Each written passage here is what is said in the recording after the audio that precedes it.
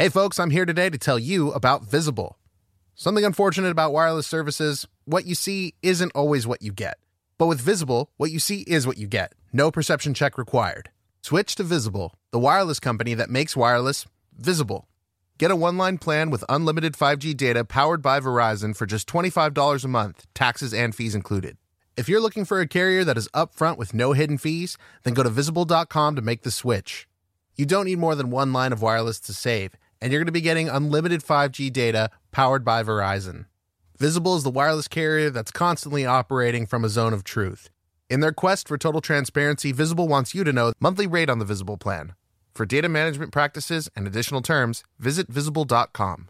Save on wireless without the hassle. Switch to Visible today and save at Visible.com. Another day is here, and you're ready for it. What to wear? Check. Breakfast, lunch, and dinner? Check. Planning for what's next and how to save for it? That's where Bank of America can help. For your financial to-dos, Bank of America has experts ready to help get you closer to your goals. Get started at one of our local financial centers or 24/7 in our mobile banking app. Find a location near you at bankofamerica.com/talktous. What would you like the power to do? Mobile banking requires downloading the app and is only available for select devices. Message and data rates may apply. Bank of America N.A., member FDIC. Hey everybody, welcome to the Dungeon Cast. I'm Brian. And I'm William. This is a podcast where we talk about everything tabletop role-playing games. And today we are talking about the Sword of Kas. 1, 2, 3, 4. Shout out to you, Welcome, adventurers, to the Dungeon Cast. Sword. I wonder about that W sometimes. It probably wonders about you too. Hey, Brian. Hey, Will. How you doing today? I'm good, man, because it's fucking October. Indeed, it is so cool. the spooky season. The spooky season. Spooky Dungeon Cast episodes. Hey, thanks again for coming on the show, Dig. We just got done recording the Bane episode, and it was a good one. It was fun. It was a lot of fun. Definitely recommend to all of our listeners out there. Absolutely. But this week, we're going to talk about a spooky sword. Or at least a sword associated with some pretty spooky people. Vecna, the Archlich, god of necromancy, is responsible for this sword's creation. But it is the one who wielded it that the sword is named for. The Dreadlord vampire general who commanded the armies of Vecna himself. Kas of Tycheron. Kas the Terrible. Kas the Bloody-Handed. Kas the Betrayer. Kas the Hateful. Kas the Destroyer. Today we were talking about the Sword of Kas. Okay, that's a lot of titles. Dude's got a lot of names, man. He's got a lot of names. He did a lot. Kas the sword wielder. Kas the guy. The Sword of Kas first appeared in the original D&D supplement, Eldritch Wizardry, a book that has come up many times in this year of the artifact. By the way, this sword is an artifact. It's the year of the artifact. Just a reminder. Just a reminder. Even in the spooky season. It's about spooky things. Yeah, spooky things, indeed. Except for Bane. He just weasels his way in there. He's just a spooky guy. He didn't really have things to talk about. He had that gauntlet when he came out of his son's chest cavity. That's true. But that was glowing green. It was glowing green. Right, yeah. Okay. That was literally it. And then the tablets were kind of like tablets are things. Yeah, those are artifacts. Hell yeah. All right, moving on. Back to this. It was one of the first artifacts detailed for the Dungeons & Dragons game. The sword has been updated many times and has even been the object of quests, as in The Adventurer Vecna Lives. Okay. The Sword of Kas is the mighty blade once used by Kas the Bloody-Handed, the Dread Lieutenant of Vecna. It was by this blade, some say, that Vecna lost his hand and eye. The Sword of Kas has been variously described as a short sword, long sword, or great sword that was crafted by Vecna. The blade is said to have been magically honed to a razor's edge, enhances the wielder's strength, and can be used to call down lightning bolts from overhead. The sword itself is intelligent, possessing a vile and murderous spirit. I was going to say, that sounds really cool up until that last sentence. Oh, yeah. That's not great. Yeah. As I said before, it has been described in more than a few ways, but my favorite description is from the Book of Artifacts of 2nd edition. This sword has a 6-foot blade and a 2-foot hilt, and it can be easily wielded with 2 hands by any warrior. Excuse me. The blade is rippled with a vein of gold running down the center. The hilt is wrapped in red leather flecked with gold. The guards are of unicorn horn, and the basket is a leering bearded face from pommel to guard. Wow. Okay. That's shiny. Sounds really shiny. Yeah. Well, the gold parts, yes, but the blade itself is black. Okay. So it's black and gold. High contrast. High contrast. Which also very cool. Very sharp. Very it's a sharp. spiffy looking sword. Razor's edge, baby. The history of the Sword of Kas is inseparable from the history of Kas the Bloody-Handed himself, which is irrevocably linked to Vecna, for his sword was created by Vecna's own hand. Kas was Vecna's lieutenant, his warlord and assassin, and the sword was his symbol of authority. The sword is as evil as its maker, and it whispered dreams of treachery to Kas, until finally, blade in hand, he confronted his dread master. The battle between the two was titanic, and both are said to have died in the end. All that remained behind were the Sword of Kas and the hand and eye of Vecna. Spoilers, neither of them died, but we'll get into that. Yeah, the adventure is called Vecna Lives. Yeah. There's rumors that he's dead at the beginning. They're fake. Yeah, You absolutely. think Kas became the bloody-handed because he touched the sword when he got it? Like, oh, it looks really sharp. And he's like, don't touch. Vecna's like, don't touch it. And he did. And he's like, oh, no, I'm bleeding so much. It's like, your hand's all bloody, dude. Oh, my God. Maybe. And they were like yelling in the halls of like Vecna's lair. Like everybody heard it. Everyone heard it. That possible. It also might be the fact that he's killed millions in his conquests. Okay. But it could be either. Maybe that one. It could be either. It's probably the one you said. But who was Kas the Bloody-Handed? What were the details of his betrayal of his master? Where did he end up in the aftermath of that nearly apocalyptic battle? Where did the sword end up? Well, let's get into it. Okay. You sound so enthused. Okay. No, I am. Like, oh, yeah, let's go there. Kas was the most trusted lieutenant of the despotic Archlich Vecna. He's depicted as a human/vampiric male with long black hair and full armor, wearing a horned helm. Kas is said to have stood 6'6" tall. Hey, pretty tall.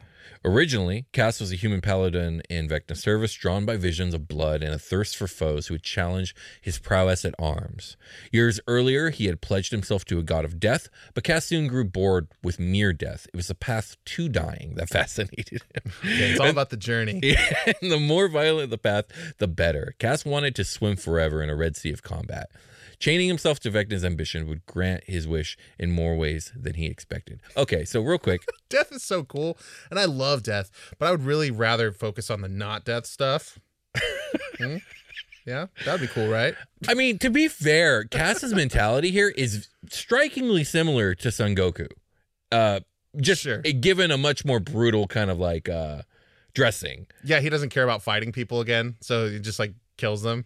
Right. Sure. And it's just, I don't know. Goku's whole thing about like not necessarily being a good guy, he just wants to fight. Yeah. That could go in a very dark direction very quickly if he was a more nefarious individual. Yeah, I mean, it gets pretty dark. As is. I mean, yeah, it keeps happening in Super. They really play on that. Yeah, So, yeah, absolutely. I mean, look what happened to Gohan. Guy's arm messed up pretty bad. He did. And Goku died. Yep.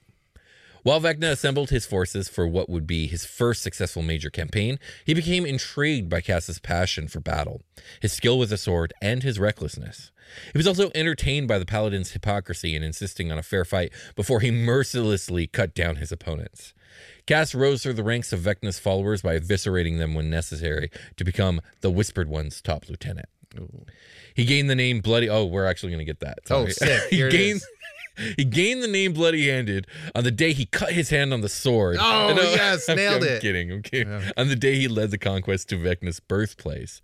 After the battle, Kas publicly tortured and then butchered an entire family chosen at random for no other reason than to torment the city officials who were foolish enough to plead with Vecna for their citizens' lives. Oh, they should have just shut up and just let it happen. That's what Kas is saying. That's what Kas is saying. It's like, you had to talk, huh?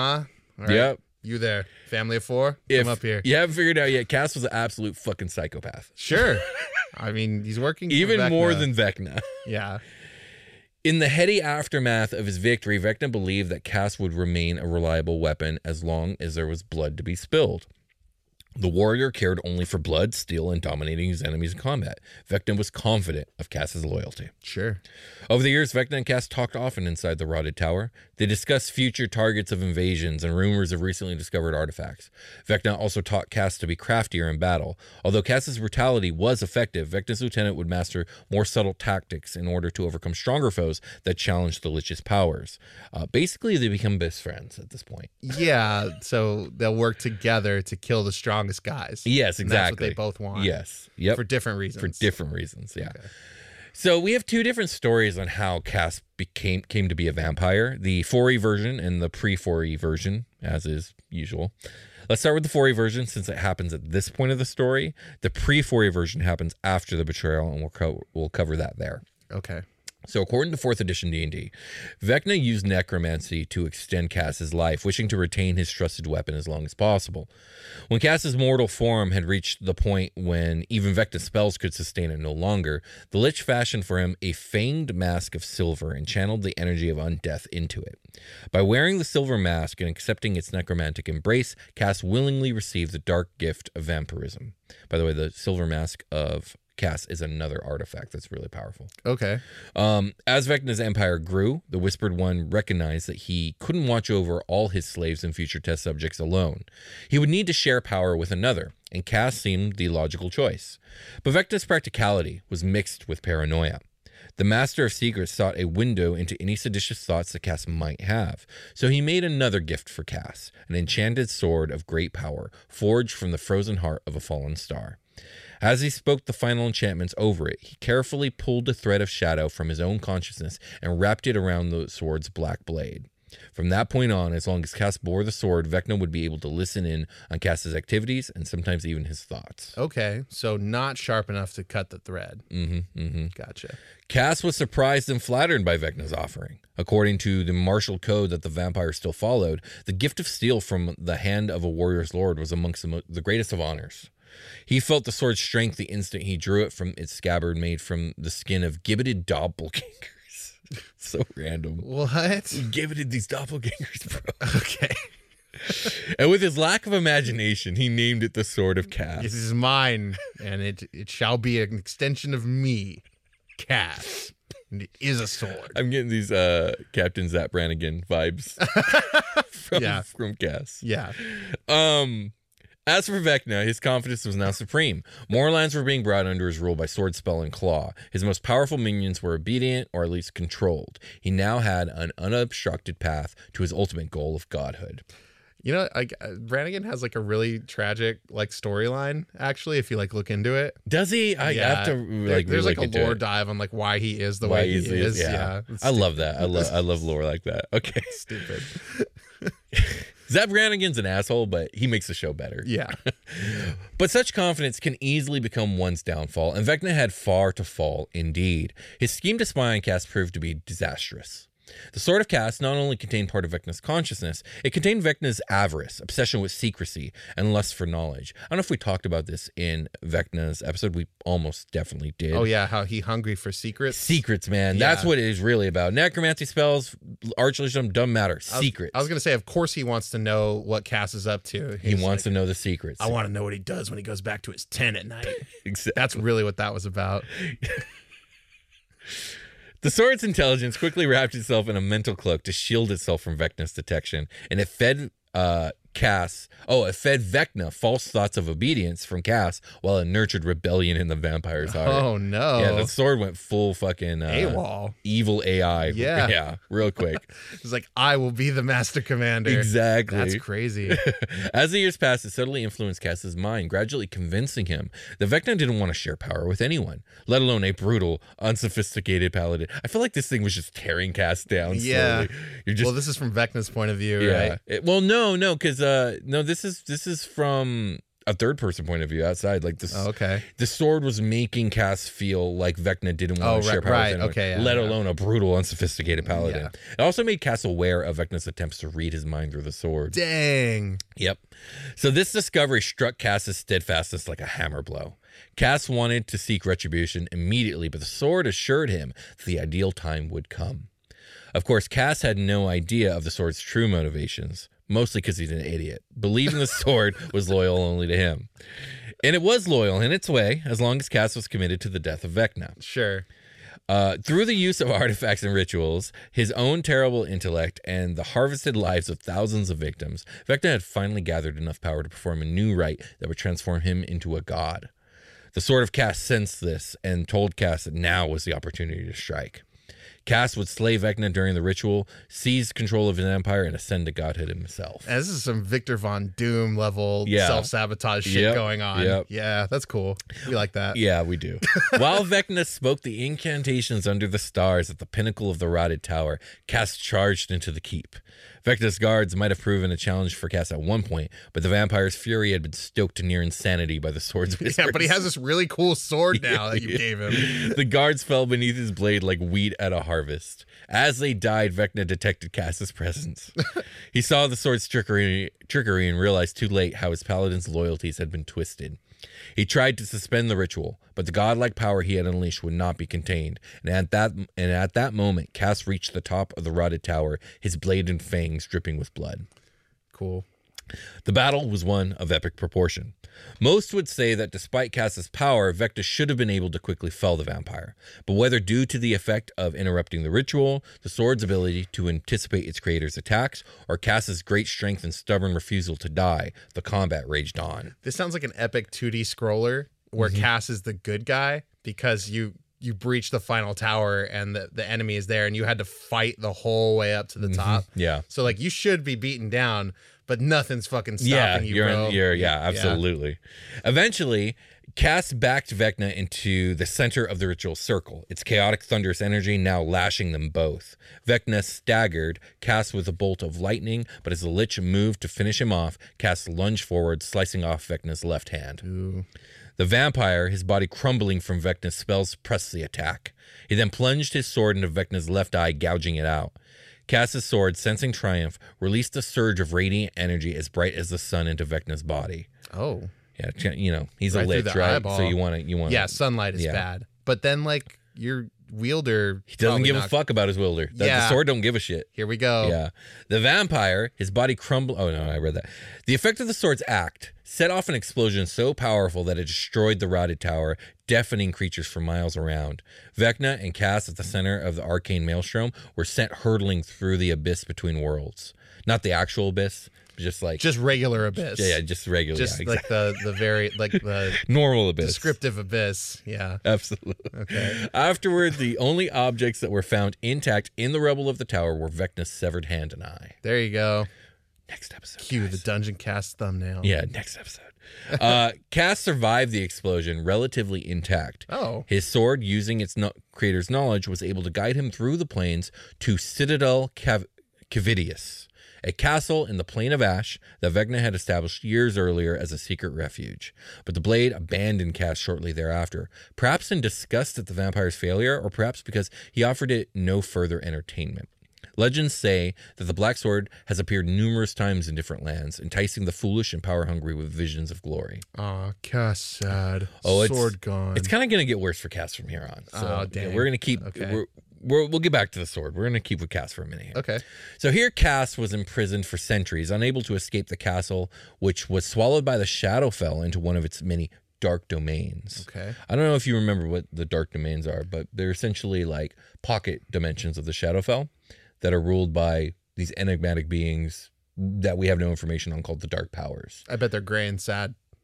Yeah, they're probably gray and sad. But their main thing is they love to take evil figures like Kas, Lord Soth from Dragonlance, or Strahd von Zarevich, Sure. and trap them in a prison of their own devising. Okay. And so...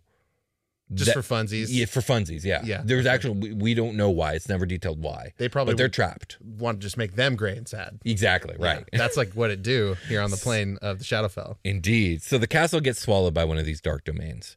It is here that pre-4E lore states that the time he spent here so close to the negative energy plane changed Kas into a vampire. I Wait, know wasn't he before? No. So that was the 4E version. Oh, my bad. Okay. Yeah. This is the pre-4E version. So Gotcha. they're saying, Okay. here's where he turned into a vampire. I do find this a little lamer because he's just like sad and in prison becoming a vampire versus like he got empowered into vampirism. Like, I like this idea that they set down of Vecna really creating his downfall. Like, you had this guy and you raised him up to your lieutenant, and then you turned him into a vampire to make him even more powerful, and then you gave him the best sword in the world. And then that sword made him kill you. I mean, best sword in the world. Well, yeah, you know what I mean. Powerful. Very, very Good powerful for, sword. Good for Kas, yeah. Yeah, very good. The best sword for Kas. But anyways, when Vecna was defeated during his bid for control of Earth, so remember, Vecna gets put into this like weird spiritual state on the astral plane, and he can't interact with anything, but he wants to become a god. Okay. And I don't remember the details, but basically, like, he managed to, from there, apotheose to a god and then try and take over the world. Okay. But of course he failed. Probably adventurous. I don't know. So while that was happening, Kas was imprisoned in this place. He couldn't get out. When Vecna was defeated, though, Kas ends up being freed from his centuries of imprisonment. So it seemed like Vecna was actively keeping Kas there, because when he dies, suddenly Kas is free. Sure. All right. Yeah. Weird. Yeah, it was very confusing to try and put this together. Okay. Thing was, he was freed from his centuries of imprisonment only to find himself facing a shapeless wall of mist around his new domain. When it cleared, he was the master of the domain of Tovag. That's the name of his dark domain. Of Kas's dark domain. Yeah. Okay. Now, in his wasteland domain of Tovag, he believes his war with Vecna rages on.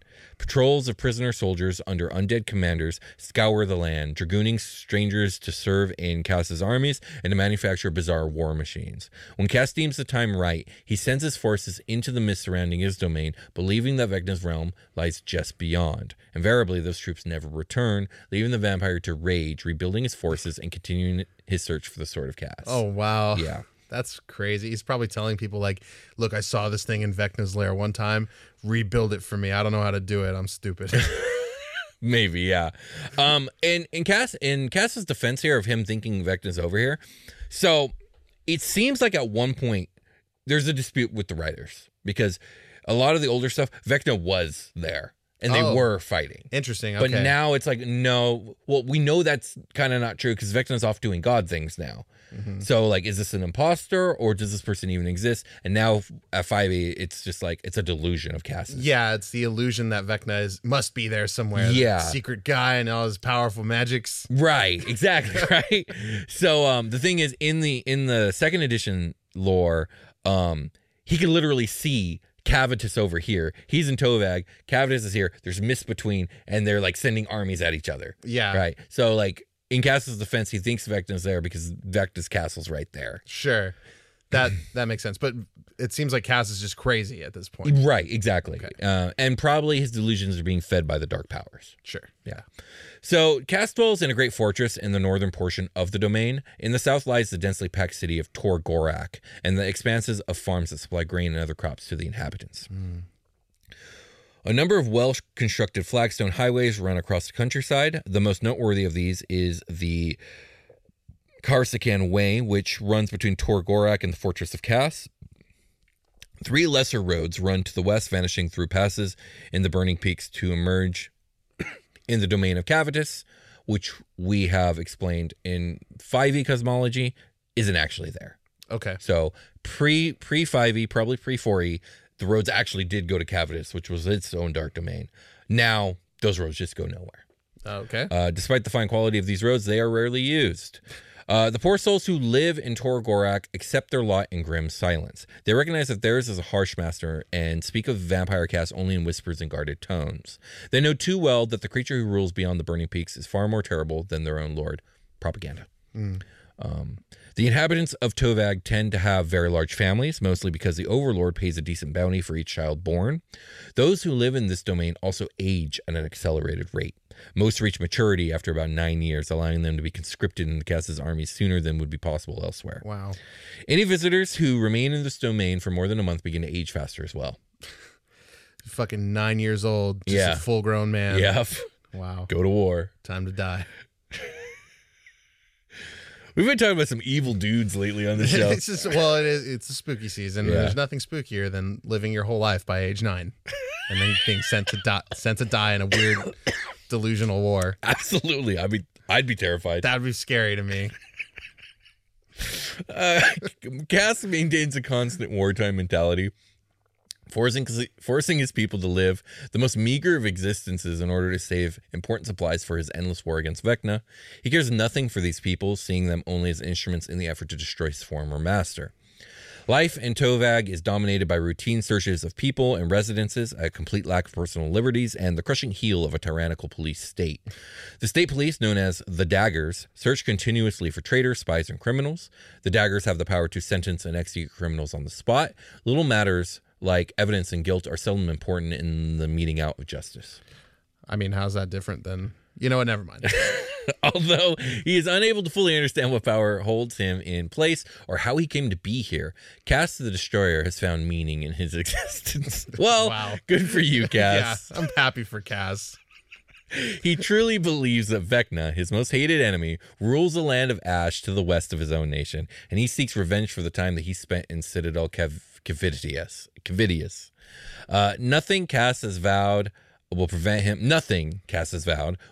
from destroying the creature who kept him prisoner for so many centuries. Yeah. Well, I mean, this all happened because of the sword. It's all the sword's fault. They're It's true. like They were a dynamic duo. Exactly. If you lift all the poison of the sword out of the relationship, Yeah. and they could be besties again. But the thing is, it's Vecna's fault. Vecna couldn't just trust him. That's all Vecna had to do. He just had to trust him. But he was worried about secrets. He's worried about his And secrets. there it goes. He just wanted to know what he's up to Yeah. in his tent at night before bedtime. Had to know. Are you thinking of me, Kas? Spoiler alert. He's over-attached. definitely He's was. over-attached girlfriend. That's Yeah. Vecna's over-attached girlfriend. Vecna does not respect anyone's boundaries. No, absolutely not. Kas sees only one road to victory. He believes that gaining possession of the Sword of Kas will give him the power he needs to destroy the Overlord of Cavidius. Further, he is convinced that the sword is hidden somewhere within Tovag. With that in mind, his agents and members of the Daggers are constantly searching for it. Little does he know the sword is actually still on Earth. Yeah, or Earth. But you say that so they know. So they know. When Kas wills the borders of his realm closed, he summons into existence a terrible storm of whirling swords and daggers. Those who try to press on will discover they can never reach the other side and will continue to suffer damage until they retrace their steps and leave the storm of razor-edged blades. God, Kas is fucking dumb. Kas is dumb as fuck. I love him, but he's dumb. Yeah. He's an endearing bad guy with a bloody, In a way, with a bloody hand. Yeah. Absolutely. All right, let's take a short rest. Okay. It's the grand adventures of Ilian and Beard. Come, Bien. We finally arrived at my wizard's tower. Here I shall do the research necessary to find the locations of the remaining shards of the pendant of plenteous patrons. I was a little worried about our hag negotiations, but it seems to have worked out. It really wasn't even that far of a walk to get here, but yes, wow, there's a lot of stairs in here, Ilian. Yes, as is tradition, my laboratory lies at the top of my tower. Oh, that kind of makes sense. No wonder. I've seen your calves. They are mighty, my friend. Mighty. Thank you, Bien, you are kind. But enough about my calves. Quickly, up the tower. Hut, hut, hut, hut, hut.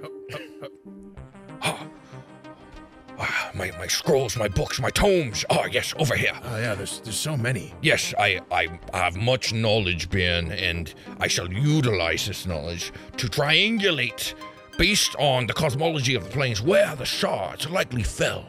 That's great. In our great. material plane. Good So, lead. Yes. Do me a favor, go off in the corner, do whatever as you will, and I will get to research. Yes, I'm going to paint the faces of those who betrayed us unknowingly and without our consent.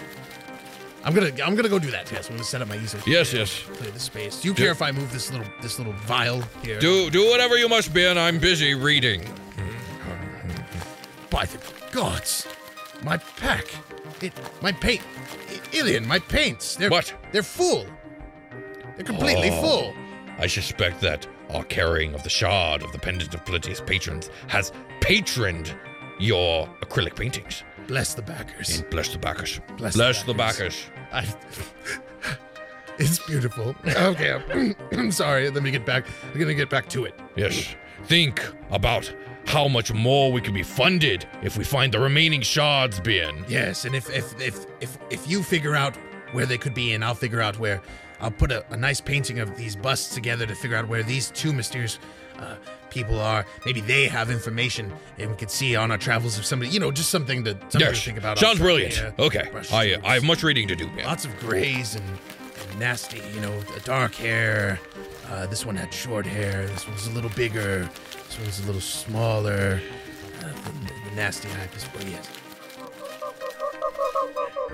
What's that noise? Ben, Come over here. Something's happening. The shard of the pendant abilities patrons is spinning rapidly and hovering. I gotta get this eyebrow right. No, you have to come see this. Okay, right okay, now. okay. I'm coming over. What's going on? Did you just fart? No, the pendant, the shard is stopped. What was it doing? It was hovering above my hand and spinning rapidly. That's so strange. Oh, okay. Well, I'm glad it's not like defunct or anything at this point. I'm not sure what it was doing, but it was interesting. Oh, you may go back to your painting. Yeah, let me know if it does anything else. I will let you know. I'll get back to it. And this one's shoulders were a little broader here. Stroke. Oh, Ben, it's happening again. Oh, okay. Come look at this. I just want to paint. What's going on? It's okay. A mysterious artifact. All right. What do we got? Oh. I swear, this isn't like you, alien. I didn't even see you eat anything fibrous. It's because I haven't eaten anything fibrous, Ben. If you think about it, the shard is stopped again. I don't know what to tell you. I haven't eaten for days. You know what? It seems to activate when you're painting. Do me a favor, Ben. Go and paint your picture. Yes, of course. That's all I want. Yes. Add the shadows under the eyes. Yeah, here. it's happening. Keep painting, Ben. Okay, keep painting. I'm gonna keep painting. It's spinning rapidly. Oh my I believe goodness. you. It's fine. It's beginning to glow. Oh, that's awesome. Okay. Shit. It's going fast. I'm messing up my painting because of how distracted Whoa, Ben! It's blasted a beam of light, a continuous beam, and it appears to be shining directly out of this window here to the northeast. That's wow. Wow. The light is just it's the middle of the day. Into you the see the distance. whole beam. Yes, it's incredible. What is it? What is it pointing at? What's over there? The northern mountains, Ben. You know, I heard a rumor on our way here to the tower that a meteor recently fell in that area, in that region.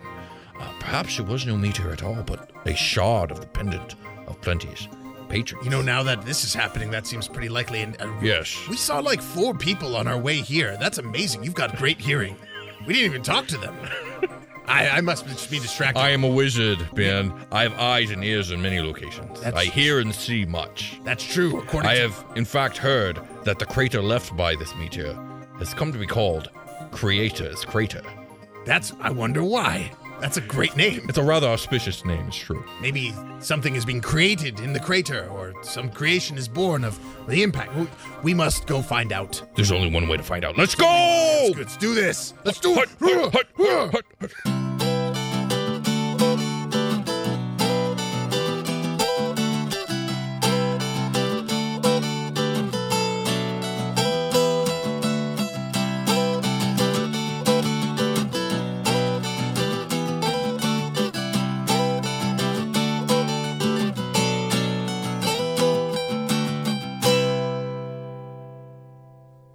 Selling a little or a lot?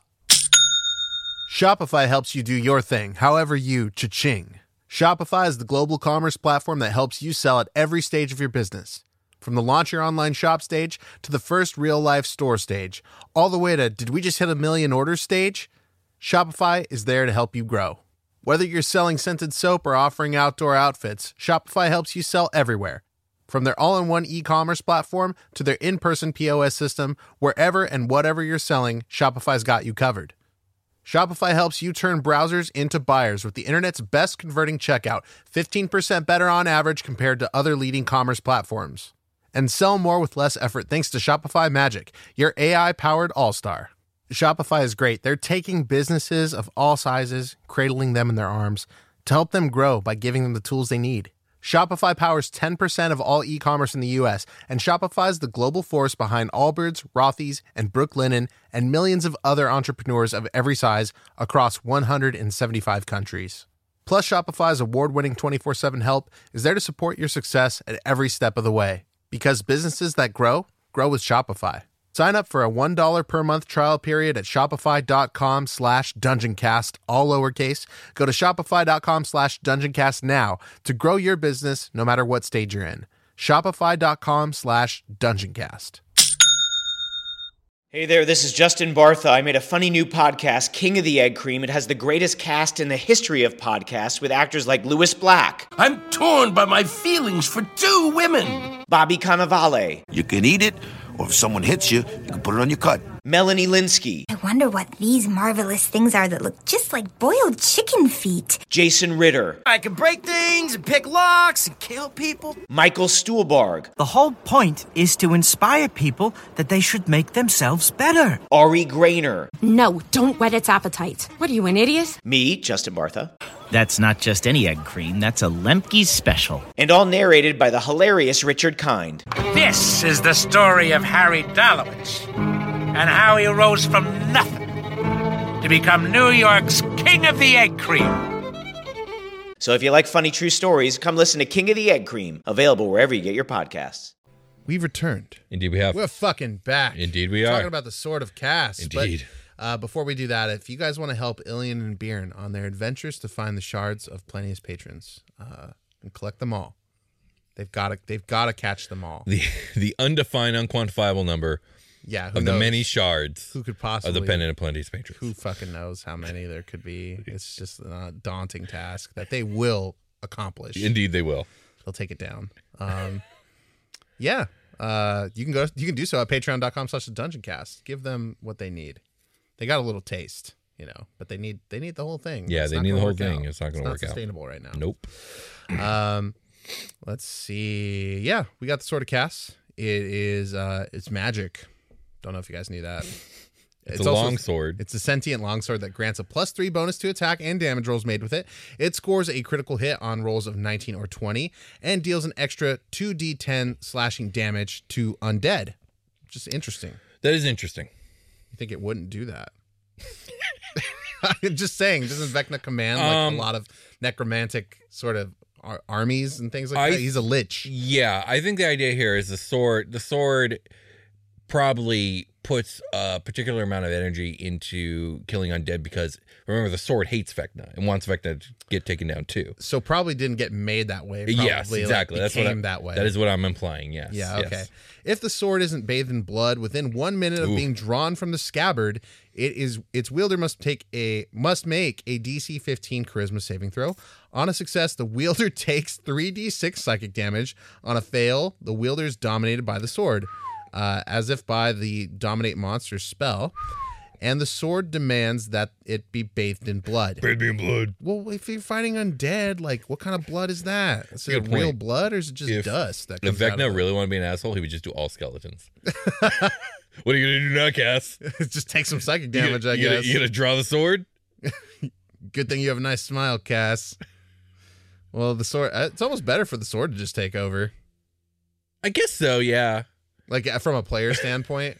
Yeah, I mean, yeah. At least I didn't take damage. Yeah, and from Cass's standpoint, it's like the joke's on you. The sword has been in charge the whole time. It's interesting because, like, do we use the 4th edition bloodied like thing here? Like, do I have to strike at someone that's half damage, or do I just need to land a hit? Yeah, bathed in blood is very imprecise language. Right. Do What I does need that to make mean? a kill? Like, do I do need you have to make a actually kill? Yeah. That's. Do you need get 10 turns an actual bathtub? And have to yeah. Do I need to throw this sword in the tub? we've got the what are they called? You just got a guy who rolls a tub along with you. Yeah, you've got the cannons, you've got the mortars and the trebuchets and all that shit, and then you've got a guy dragging a tub. Where's my bathtub? It's an ox. I gotta fight this guy. Where's my bathtub? I tricked you again, sword. Hey, how come this tub isn't filled with blood? Somebody fill this tub with blood right now. Right now. Yeah, does it need to be human blood? I don't think it needs to be. Yeah, can it be a non-sentient being? You know what I mean? Can it just be a cow or a pig? Right. Can you crush a mosquito and juice it on the motherfucker? Relevantly speaking, like the mosquito is mostly blood at that point. So yeah. If it's fully engorged mosquito. Yeah, and to be fair, that blood could have come from a human. It probably, did, or an animal, but whatever. Yeah. So, but if the sword's demands are met, the spell effect ends. So yeah. You can get back. It's like, you're not doing it right. And the sword takes over and is like, got it. Okay. Yeah, I suppose the sword would direct you if you kept failing, and then you would know. Well, that's what that's it's saying. how the sword likes it. It's like you're not fucking doing it right. Yeah. Now I am you, and I will make the bloodbath. Yeah, I will make the bloodbath. And I will demonstrate moving forward. This is what you do. Yeah, take a back seat. Watch me through your eyes. do the bloodbath. Let me put on this 5-minute YouTube tutorial for you. Just watch this video. No, 5 minutes is too long. The sword can get it done in under 10 turns. Oh, shit. So that's like, 60 seconds. It's a YouTube short. Okay, for sure. Yeah. So do you want to roll some random properties for the sword? I do. Tell me how many of each the sword gets. 1 minor, 1 major of beneficial, and then 1 minor, 1 major of detrimental. Okay, so 1 of each. All right, so let's start with the beneficials. Sure. The minor beneficial. Tell me the number.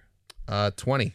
20. While attuned to this artifact, you gain proficiency in 1 skill of the DM's choice.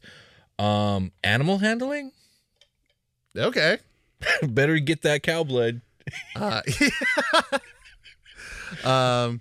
that's pretty good. I actually don't like that. Or I actually do like that. Here, I'll roll. It's a surprising one for sure. It is. I wasn't expecting it, but it if you really need that blood, you need to handle that animal. All right, let's do the major beneficial property. We got 18.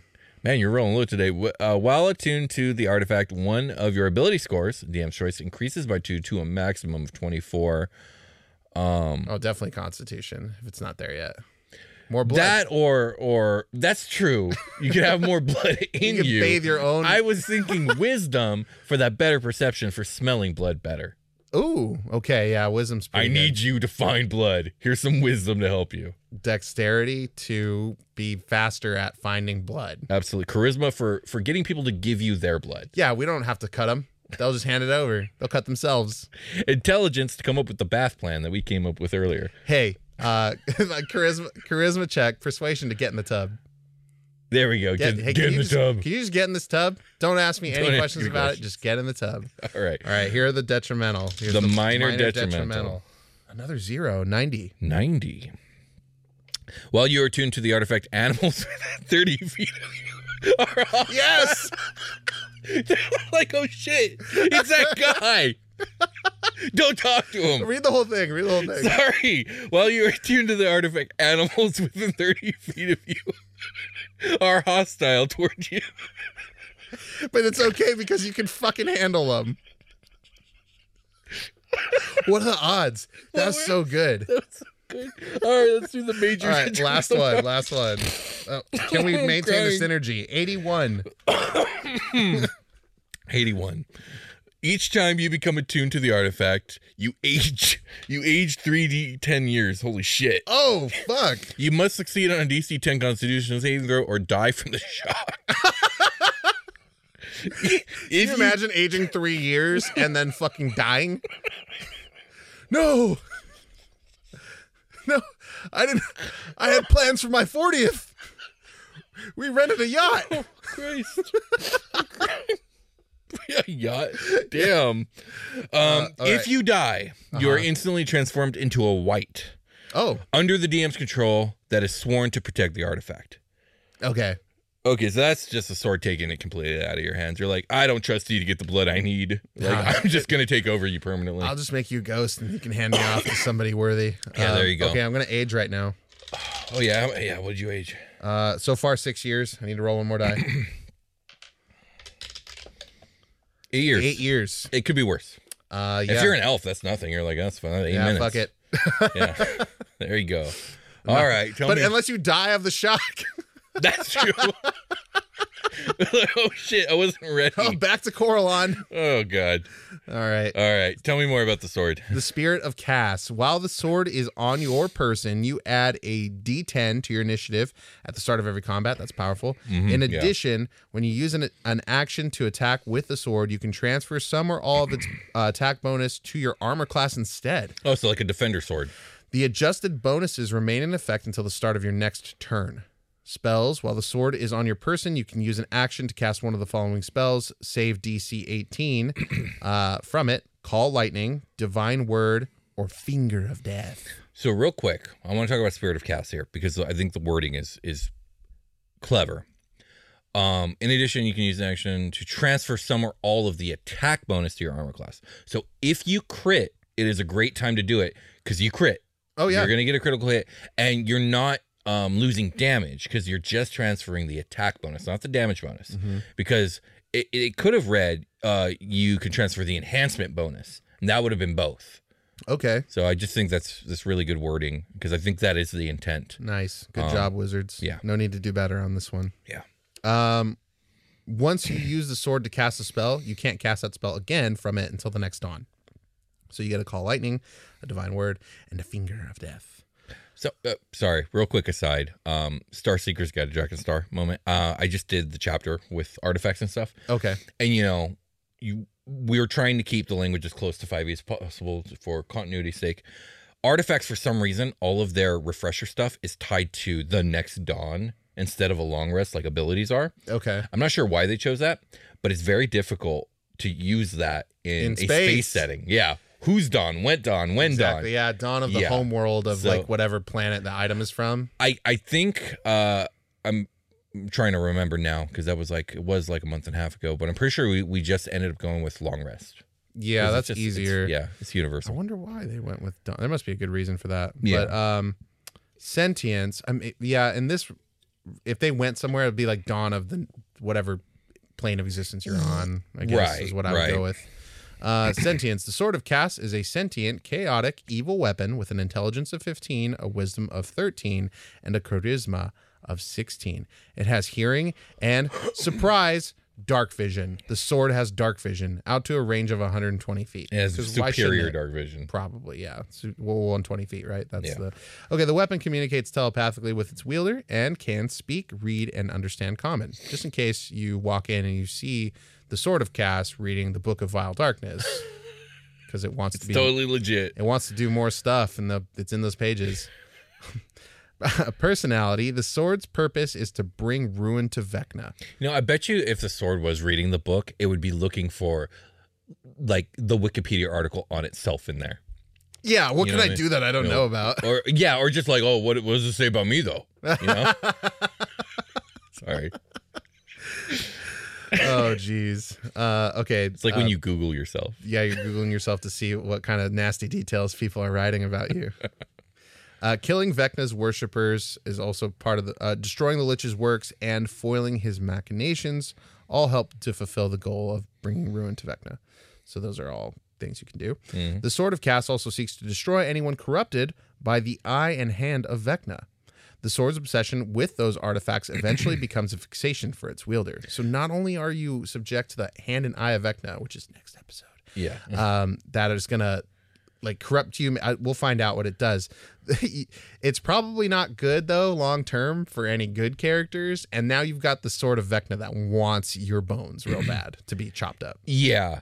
I really like this because like if you are an adventure party that's dealing with the Eye and Hand of Vecna, like messing stuff up, you're almost definitely going to run into the sword that's like, hey guys, I want to help you, And now you got a conundrum. The sword's super powerful and very useful and super wants to do what you're trying to do, but it's also super evil and going to mess with whoever's wielding it. I think that's if you get lucky and you encounter the sword like alone, like without a wielder. You encounter the sword with a wielder, it's going to try to blow your shit up. Not if you're working against the hand of Eye of Vecna. The sword might be like, yo, get these guys living. Now you got like the Dark Paladin NPC that's like working with you, but he's scary. Yeah, like, like, what are you trying? We can be friends until take care of this. You're not After useful that, anymore. It gets complicated. Indeed, yeah, exactly. Okay. What is that? Was that the kangaroo? Do you know what I'm talking about? I know. I've heard the reference before. God, it was trending for so long. I just fucking forgot what it was. Destroying the sword. My favorite part of every item description, which I feel like we kind of got away from there for a second, but here it is. Destroying the sword.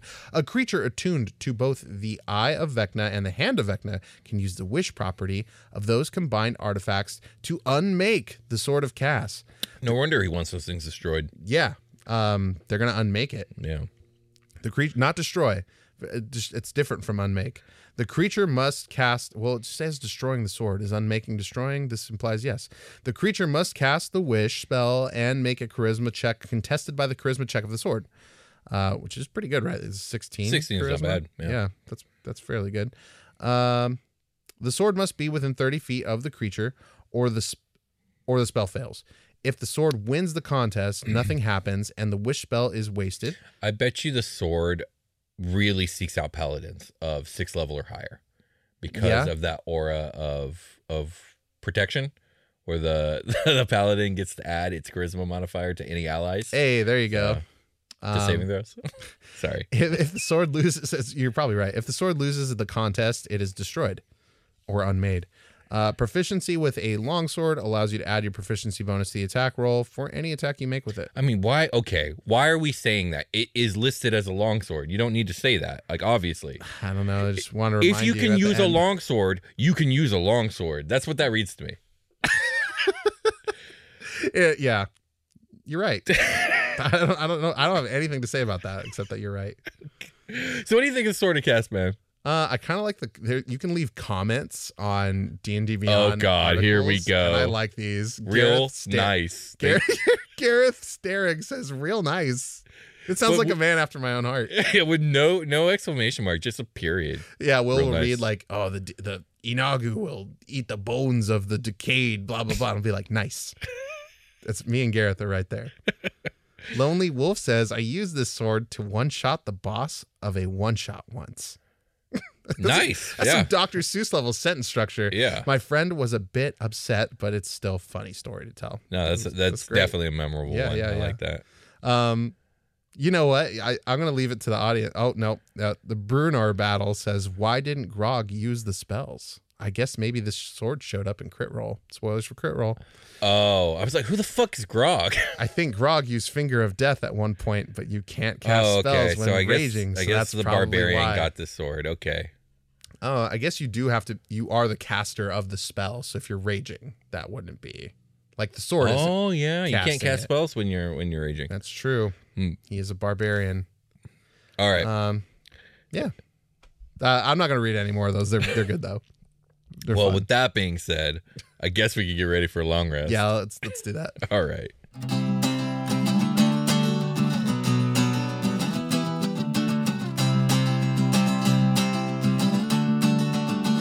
Hey everybody, welcome to the long rest. This is a part of the show where we put the sharpest slippers on our feet. The slippies have returned. Yeah. And they're super uncomfortable. My slippies have like Joker style knives baked into them. They now call me William the Bloody Footed. William the Wet Foot. They call him the Red Wet Foot. My slippies want to destroy your eyes and hands. Oh God. All right, fuck it. The slippies are back, I guess. Not last episode. Due to that one person. Just one person. No, it was more than one person. It had to be one person. No. I'm pretty sure it was one person. But I support that person. At least one person. Demanding the return of the slippies. It was a long, it's been a while. It's been like 2 years. Hey, we, in that 2 years, people are like, where are the slippies? That's true. Every once in a while. Yeah. That's true. I don't know. Thank you for listening to the part of the episode where we talk about slippers. I'm glad slippies are back. Yeah, they are fun. They're comfortable and warm, but not this Halloween. No. Get fucked, slippy lovers. Get stabbed. You ask for this. Yeah. Like, they keep finding shards of the Sword of Kas in my slippers. God, that sucks. The slippers of Vecna. Okay. That's next episode. Slippers of Vecna. The slippers of I don't Vecna. think we've ever spoiled like what the next episode is going to be so hard until this episode. Yeah, I guess you're right. It just because it kept coming up. It's super rare that ever happens. We're leading up to the Hand and Eye of Vecna all in one episode, right? Indeed. Okay. Yeah, as a matter of fact, 3 of the 4 spooky episodes this year were Vecna episodes. I was hype about it. Yeah, he's got the Book of the Vile Darkness. He created the Sword of Kas, and it's his hand in his eye. There's a Dragon magazine article with like a poll in it that the users must have, people wrote in and voted for the poll or whatever. I found out they used to do that. Like they would put out a call, like a number that you could call and vote on shit. Yep. There's a Dragon magazine. They voted like, okay, what was I gonna say the vote was? I don't know. Oh, who's got the spookiest stuff? Vecna was voted spookiest. Oh yeah, he's having the spookiest. Yeah, stuff most spookiest in high school for by sure. Dragon magazine readers.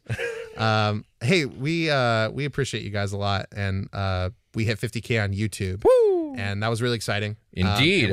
We announced the winner. We announced the winner of our Baldur's Gate giveaway. Congratulations to Bryant Von Miller, longtime listener, longtime commenter, too. Yes, very, like, somebody that we've seen in the comments lots of times. Yeah, I was like, hey, it's that guy. He won. I know him. Yeah. So, Bryant Von Miller, thank you. Well-deserving. And I believe they got set up on Steam with it, right? Yes. So, very cool. Yep. I think they were excited to gifted. Play with their GF. Indeed. Very fun. Yes. So, hey, congratulations. And thank you to everybody who helped us meet that goal.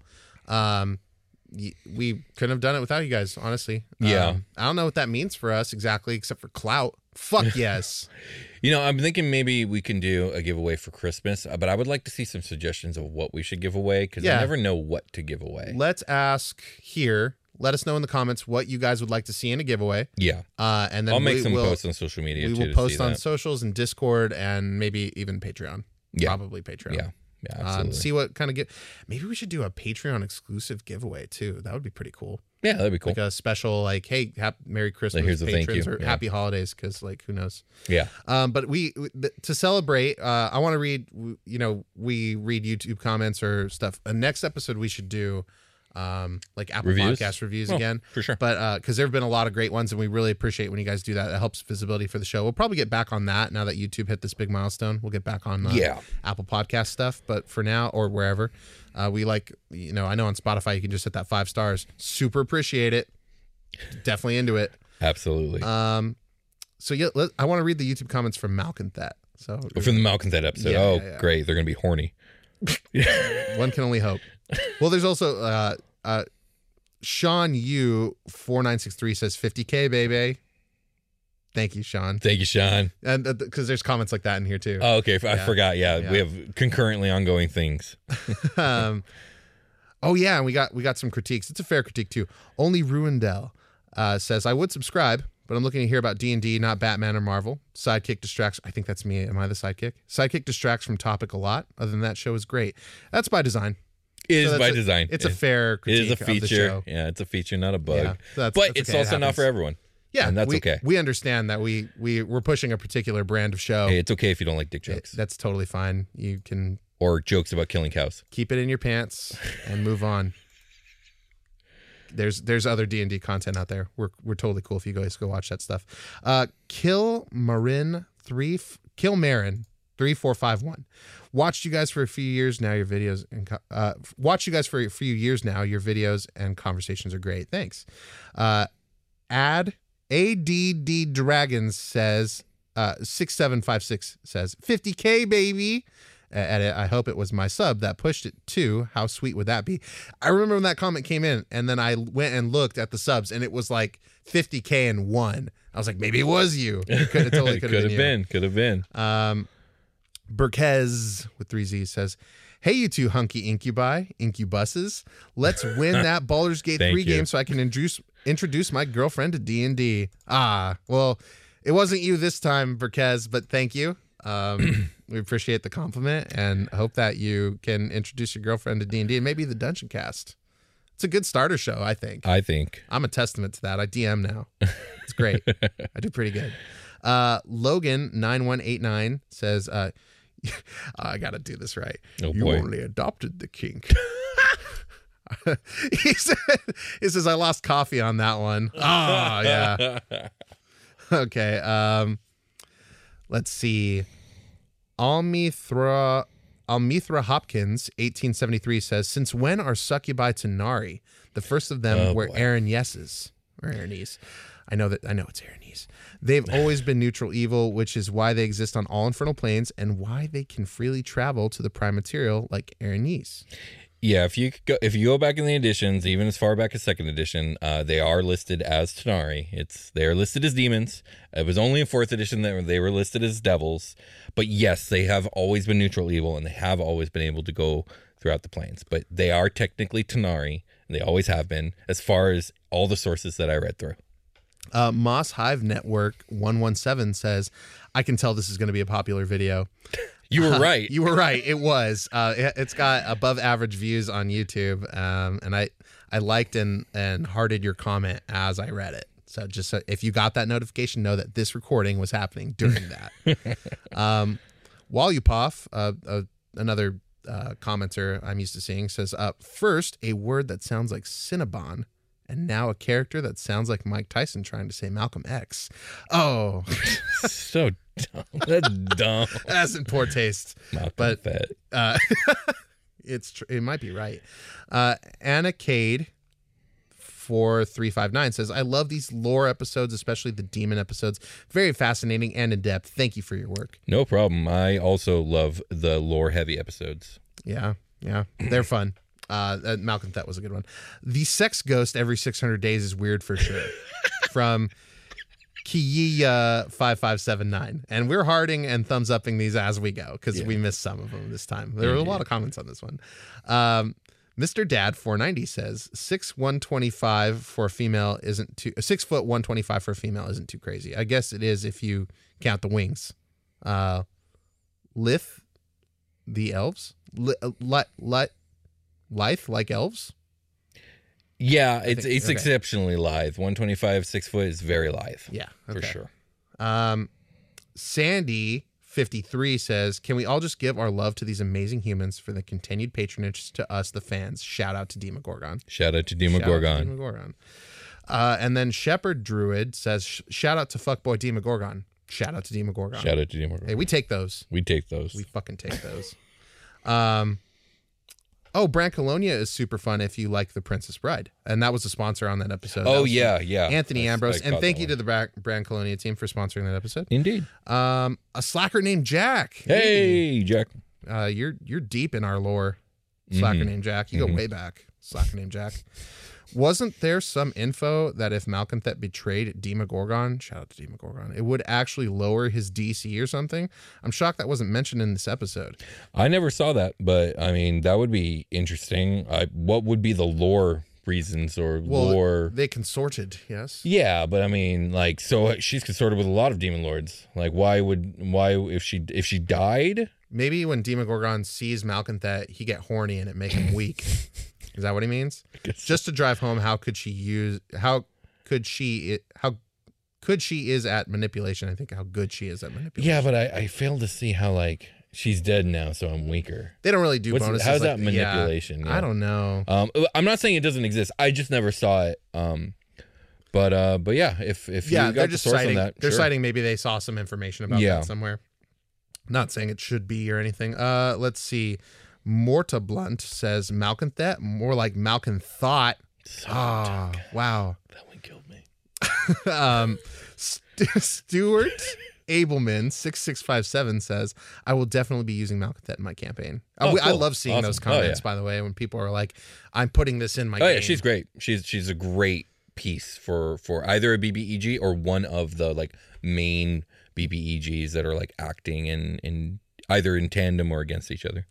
Timothy Wooton 5331 says, nice dungeon cast video. Oh, thank you. Thanks. Super appreciate it. I'm gonna skip ahead a little bit because there's a lot of comments on this episode.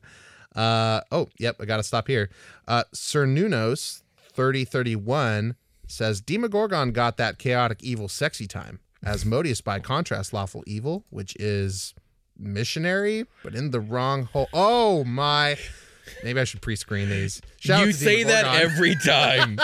You say that every time. I knew it was going to happen. We're at the back of the episode, like where this comment is. JDR Vargo 287 says, for me, the Inagu Malconthet rivalry sounds like either bitter exes or Inagu being mad that he got rejected. I mean, I think the rejection one makes more sense. I just like Inagu just seems so much the antithesis of anything Malconthet works with or is interested in. But yeah, it's a weird one for sure that they have a particular enmity. Nathan Thaxton 7492 says, Malconthet, stop kink shaming me. Grazit, but kink shaming is my kink. So dumb. So dumb. Let's see here.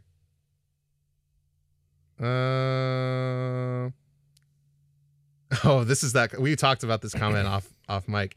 War and Peace 11 says, not going to lie, the Dungeon Cast ads before and after the Alien and Beard show are pretty damn entertaining. Yeah, that's a good one. I didn't get that one at first. Didn't we mention that in an episode already too? Yeah. I particularly like that comment. That was a good one.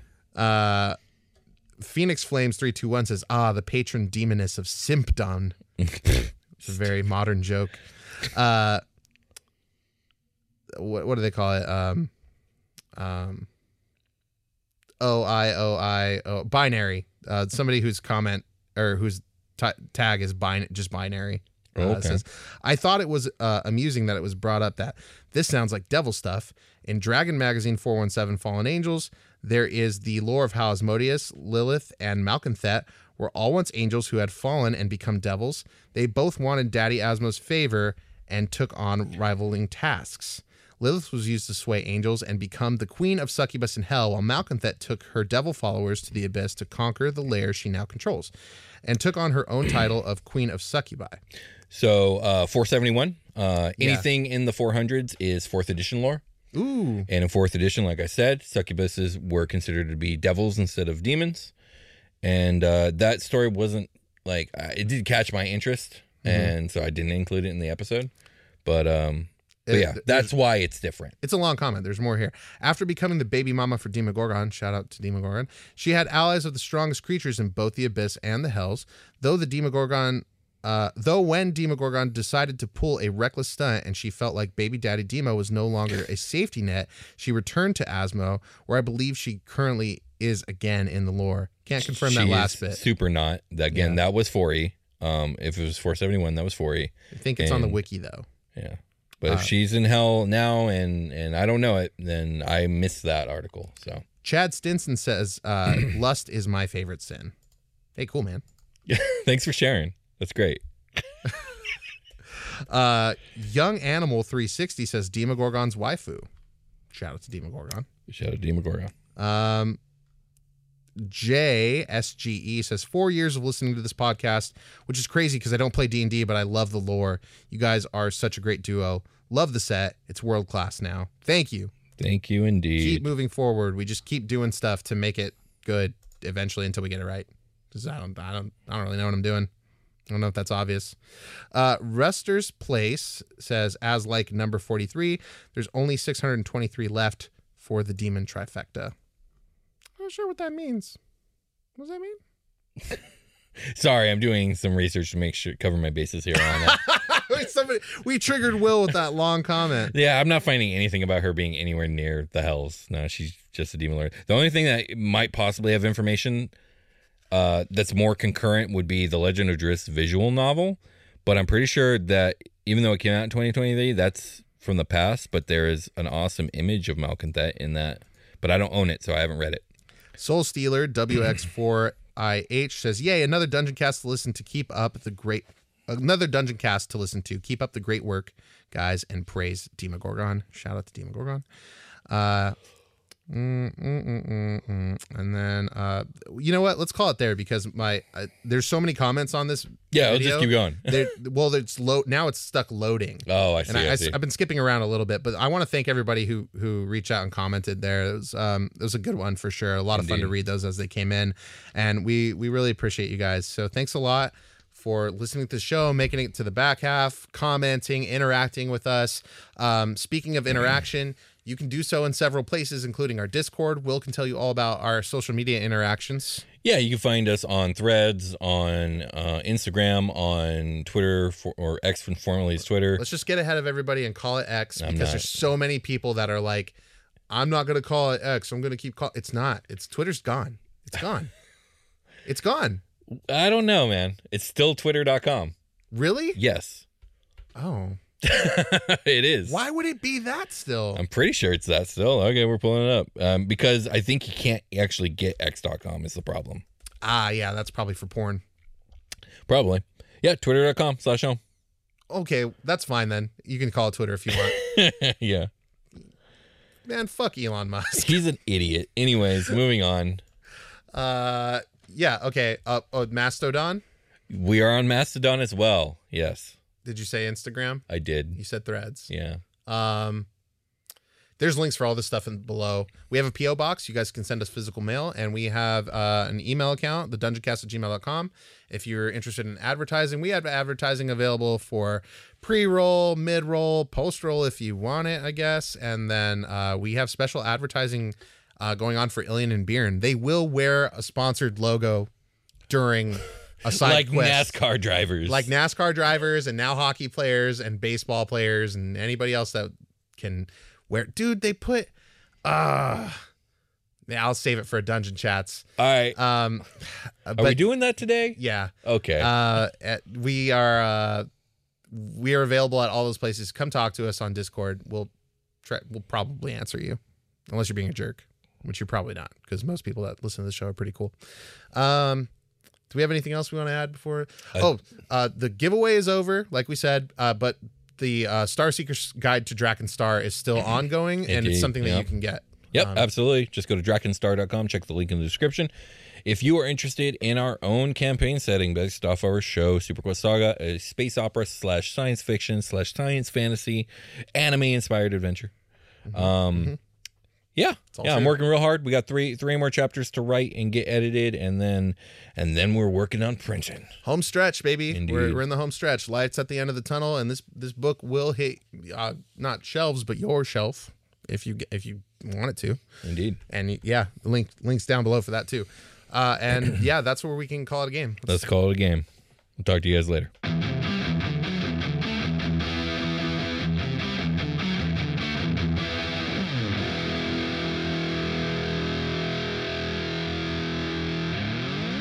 The Dungeon Cast. Contained herein are the heresies of Radolf Burntwine, erstwhile monk turned traveling medical investigator. Join me as I uncover the blasphemous truth of a plague-ridden world, that ours is not a loving God, and we are not its favored children. The heresies of Radolf Burntwine, coming January 2nd, wherever podcasts are available.